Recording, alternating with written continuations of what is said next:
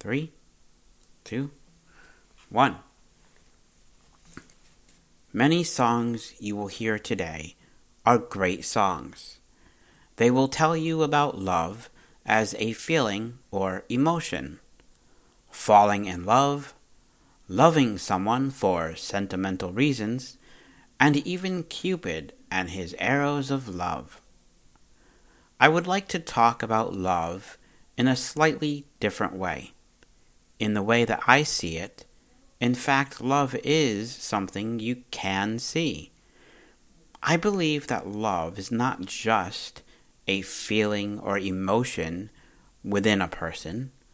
I believe we can see love because love is something that is present. It is something we can experience outside of ourselves.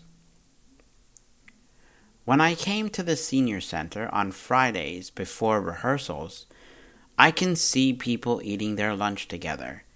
I notice people talking with each other, and most of the time they listen to each other and are either laughing or smiling. When I see people act this way, I can tell that they truly value the time they have together. They make an effort to sit together.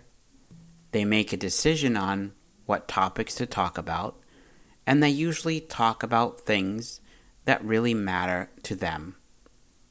I would say this is one way to see love for one another. The Valentine's Day show last year was the first show I saw at the senior center. I was actually invited by a woman named Faith, our great piano player, who I know from church. At the time, I hadn't known Faith for very long, but I wanted to support her because she often talks about the senior center. Being part of this group is something she loves. Now, I only came to the show to see her, but yet, while watching everyone else perform, I thought to myself, this is wonderful. I never knew I would be part of this group. I value the time I spend with my new friends. I suppose this is another way to see love. Can I love someone I have never met? I think about a young child in Africa, or any country, or this country, living in extreme poverty, and who has very little food. I imagine a 4-year-old boy who has only had a couple of meals in his entire life. I think about that child. I pray for that child. I love that child.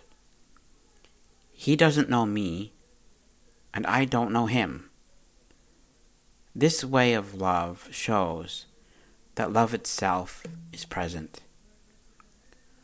What do you think will happen if I stop praying for this boy that I've never met?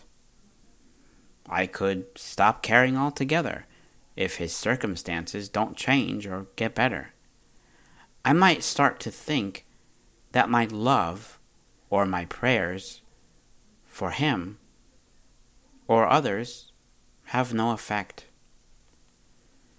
The act of doing something doesn't show my love.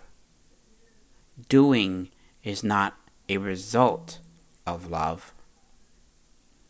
Doing or being present in the act is love itself.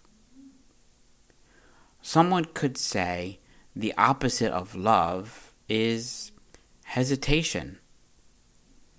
If I had decided to not share these words with you, if I had decided to not express this view of what I believe love is, that is hesitation. And that is the opposite of love. Love is something in you. Love is behind you, pushing you to do more. Love is in front of you, guiding you and leading you to something greater than what you think you have.